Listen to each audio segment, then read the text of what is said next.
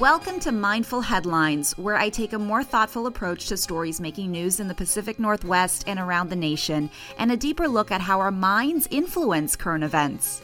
On this week's episode, the mental health emergency facing our children.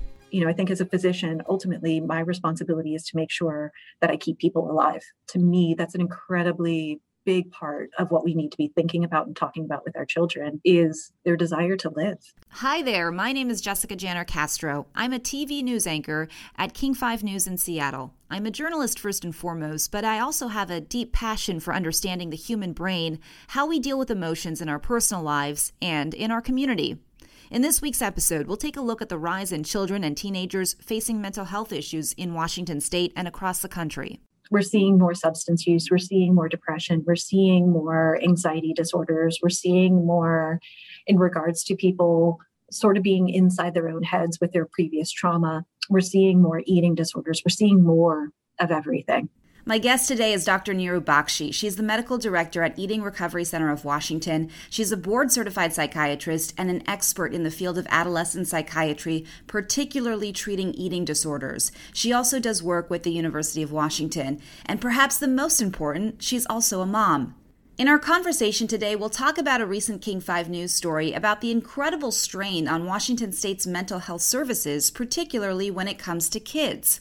Here's a clip of a story done by my colleague, Eric Wilkinson. All seemed well until Julie got the call that her daughter was dissolving into a total mental breakdown. So the isolation was really difficult for her, and especially when the school year started last September, and there was really no end in sight. I just saw her decline over time. And so to look into her room and to know how much time she spent in there just hurting, that's hard. Life was tough for kids before the pandemic, with stresses from school and social media and mental illness already on the rise.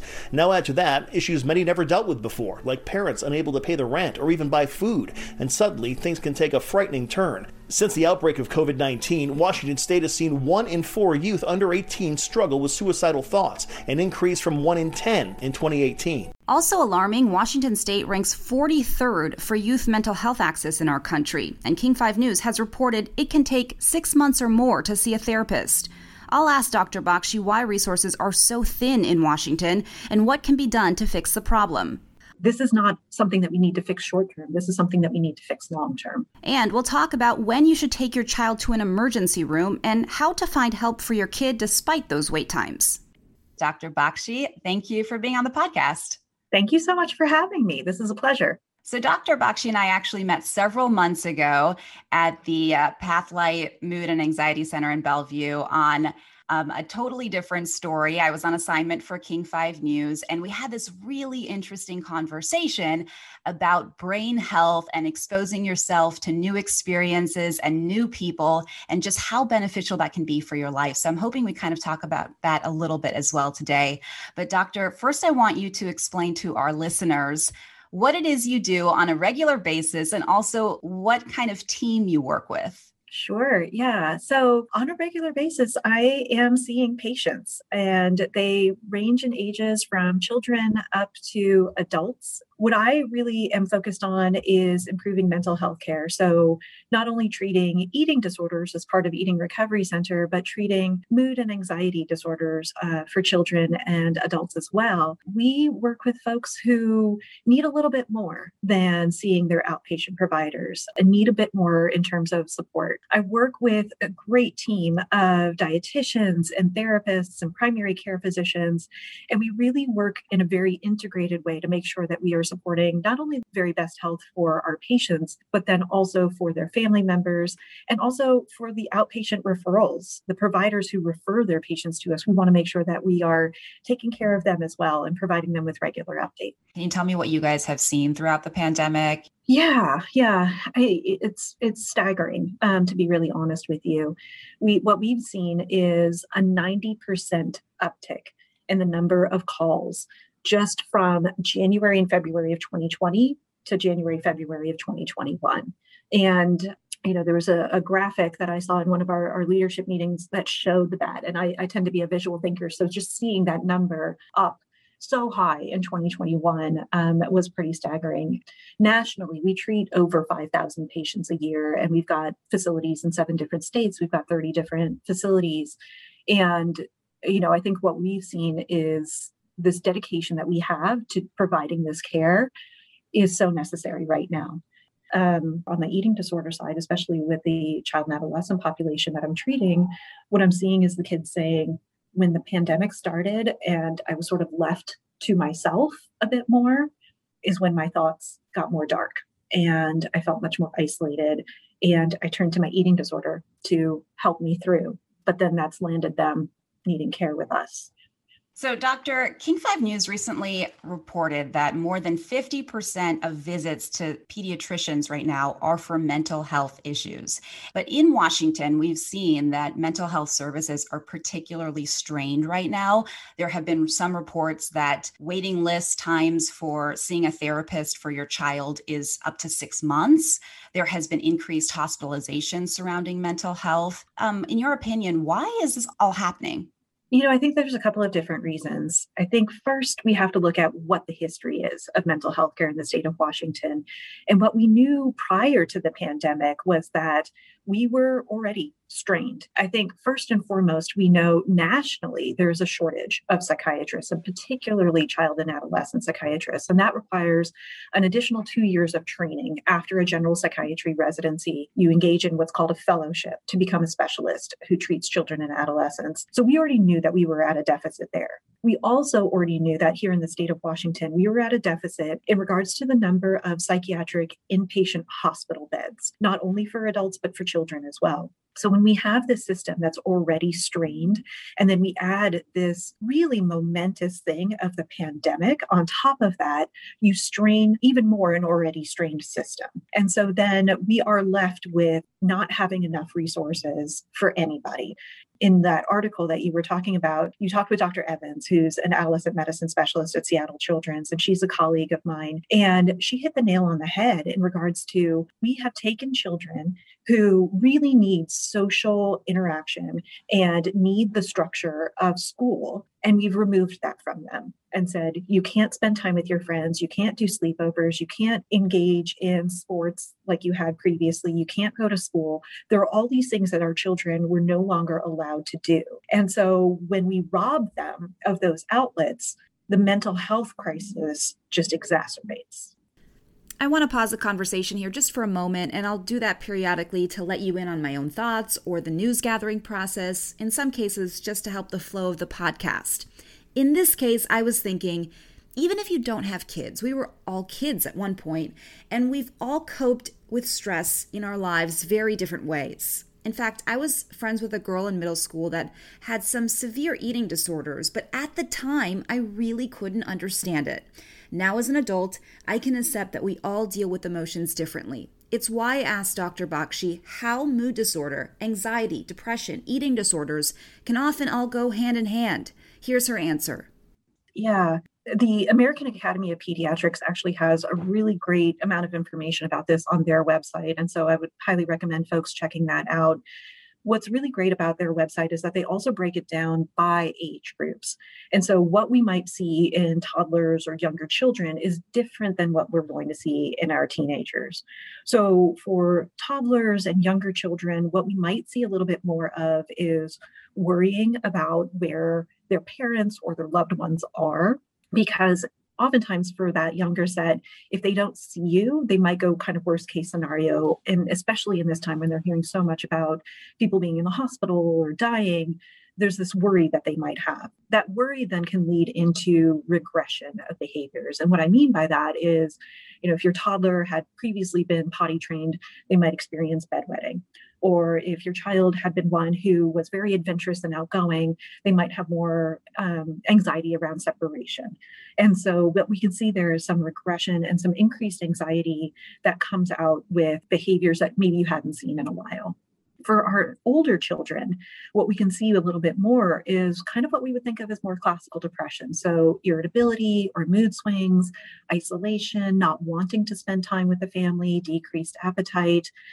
So we can see them kind of pulling back and pulling away, being more quiet and withdrawn. But then we can also see the opposite as well, too. We can see behaviors that might be more impulsive or more kind of fighting against the system, right? Because they feel so closed and caged in that they feel the need to sort of expand themselves and break out of that. So then that might lead into experimenting with drug use, breaking the rules, not coming home for curfew, those kinds of things. And so we have to really think about what the age of the child is to then look at sort of what behaviors we might expect to see. If parents are listening to this and they're thinking, okay, I've noticed some of these things in my own children, what is your advice for when to seek professional help? I think that's a really great question. And I think it's a very personal question because I think the tolerance of what some parents can handle or what some parents want to keep internal is a really personal decision. To some extent, we have to think about what's the cultural norm, and certain cultures might say, well, this is not something that we would seek outside help for versus others. And so I think we have to take all of those factors into consideration. I think, though, that when we're talking about the safety of our children is when we really need to be thinking about seeking professional help. So if you're seeing that your child is really not acting in the way that they typically do, please go to your pediatrician, express your concerns. And I think if you have a relationship with your child where you can have these kind of open and honest conversations, having them is incredibly important because they need to know that you as the parent are a trusted person. And so that means asking questions that require more than a yes or no answer, asking things with curiosity and without judgment, then letting them know coming from a place of love that you want to help and support them. I think secondarily, we also have to think about, right, that pediatricians are seeing more and more in regards to mental health concerns that are coming through their offices. And as Dr. Evans mentioned in the article, they're trained to some extent to do this, but pediatricians are also trained to do a wide variety of things. So this isn't their specialty, but that is potentially a really great place to start. I think we also have to think about if your child is expressing thoughts that their life is no longer worth living or that they are thinking about suicide, that is an emergency. And that means that we need to get you into an emergency room as quickly as possible. Will you explain that a little bit? Because some people may be hesitant to take their child to an emergency room right away, but you're saying that that's something that you should be doing. If your child is expressing those thoughts that their life is not worth living, then yes, that is exactly where you need to take your child because the child may be thinking about things more than what they're letting on. I know there are several parents out there who have children who sort of have suicidal thoughts on an ongoing basis. And so I think we have to think about that too. Is this where your child is typically at when they think about suicide? Is this worse? Have they been thinking about plans? Have they been doing research on the internet of how they might complete it? Do they express a strong intent to follow through with their plan? All of these are really important questions. I think as a physician, ultimately, my responsibility is to make sure that I keep people alive. To me, that's an incredibly big part of what we need to be thinking about and talking about with our children is their desire to live. When I listened back to my interview with Dr. Bakshi, that last comment was something that really stood out to me, talking about the desire to live, not just exist. And that's exactly the philosophy behind the National Suicide Prevention Lifeline that was launched in 2005. It gives support any time of the day, and you can talk to someone about what you're feeling. You've probably heard of it. And in case you or your loved one needs it, the phone number is 1-800-273-8255. You mentioned that in Washington State, the mental health services for children are already strained. They were before the pandemic. And then with the pandemic on top of things, we've just gone from bad to worse. And King 5 News reported that Washington ranks 43rd in the nation for youth mental health services. Mm-hmm. So in light of that, I think a lot of parents maybe that are looking for help for their children are feeling overwhelmed. It's already a strained system. It's hard to get in. We reported up to 6 months waiting for a therapist. Right. So what can parents do in the meantime? I think that's where we see primary care and pediatricians really coming in to help fill that gap. As you mentioned, I specialize in eating disorders, and one of my closest friends is a pediatrician on the East Side. And when I speak to her, she talks to me about, well, I have such and such patient coming in and I'm seeing them on a weekly basis. And this is what we're doing. These are the interventions that we're putting into place. And we, sort of bounce ideas off of each other. Of course, not disclosing names or anything like that because we want to protect health information. But it's important to make sure that we have those services. Another colleague of mine here at Eating Recovery Center in Pathlight, Dr. Avanti Bergquist, is a leader in the state of Washington in regards to advocacy for mental health care services for children and adolescents. And she's also on the Renton School Board.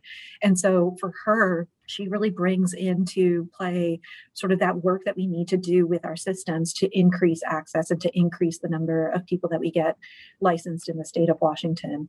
And then I think we also need to look for the resources that we do have available. As I mentioned, the American Academy of Pediatrics website is a wonderful source of information. There's also ANAD, which is ANAD.org, and they also are a wealth of information about mental health and ways that you can connect with providers.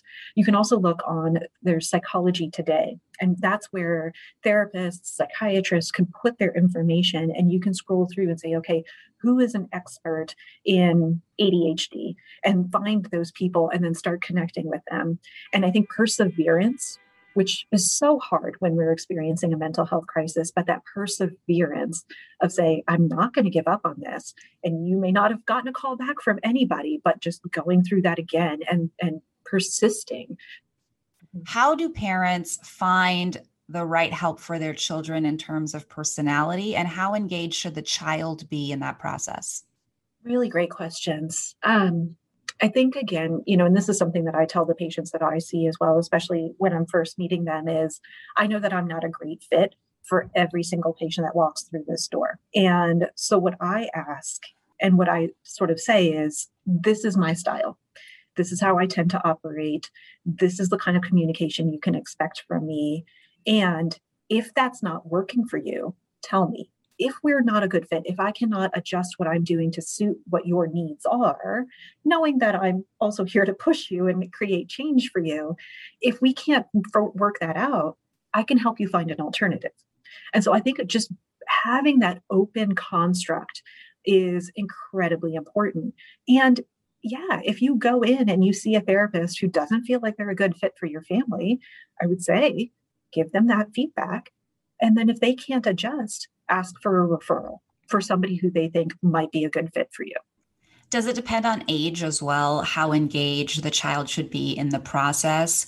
And does it also depend how you're going to structure therapy for your kid? Because maybe an adolescent would feel more inclined to speak what's happening in their lives individually rather than a group family setting. Right. Yeah, I agree with you. I think developmentally, you got to be thinking about where your child is at, so a 4-year-old probably isn't going to be giving you great feedback. Yes, they will give you feedback of what they like or they enjoy about the therapist. And more than likely, a therapist would be doing play therapy with them, which is where they sort of engage in a task or playing together and then create space for conversation, because we know that 4-year-olds will respond to that a little bit better. And I think while it's important to get the feedback from the child, that child probably shouldn't be the one who's the decision maker. I think when you're right in that when we're talking about children who are a little bit older or adolescents, that feedback is incredibly important because they are going to be able to say, well, I like this about the person, or I don't like this, and I want to work on this. They're able to actually engage you a little bit more in that conversation. And, we're going to have some teenagers who are open to therapy and some teenagers who aren't, so they may say every therapist is a horrible therapist. So I think that's where you also, as the parent, have to be the one who's making the ultimate decision of which way it is that you should go with your child. And if we're talking about somebody 17, 18 who's about to launch off to college or to the next thing in their lives, they probably should be a little bit more invested. So again, I think it's noticing what stage is your child at and where is it that you as a parent need to take a bit more control. When we talk about like eating disorder treatment for specifics, we have the parents decide what the meals are for their children, even if they're 17, 18 years old, because that's sort of the structure that we have. And we feel that it's incredibly important for the parents to sort of take ownership and control over that because the eating disorder will drive the child in an opposite direction. So again, it's a very individualized based off of what it is that we're dealing with and then the developmental stage of the child. You mentioned some national resources for parents. Are there any other state resources or other national resources that you think would be great things for parents and adolescents as well to even look at? Sure, of course. So, as we mentioned, the American Academy of Pediatrics website is really great. The American Medical Association website, as well as the CDC website, have some really great information on a national scale of what's happening with mental health care during the course of this pandemic. The Washington State Department of Health website is also a really great resource as well, too. And they can potentially even help link you up with resources for mental health care in your communities.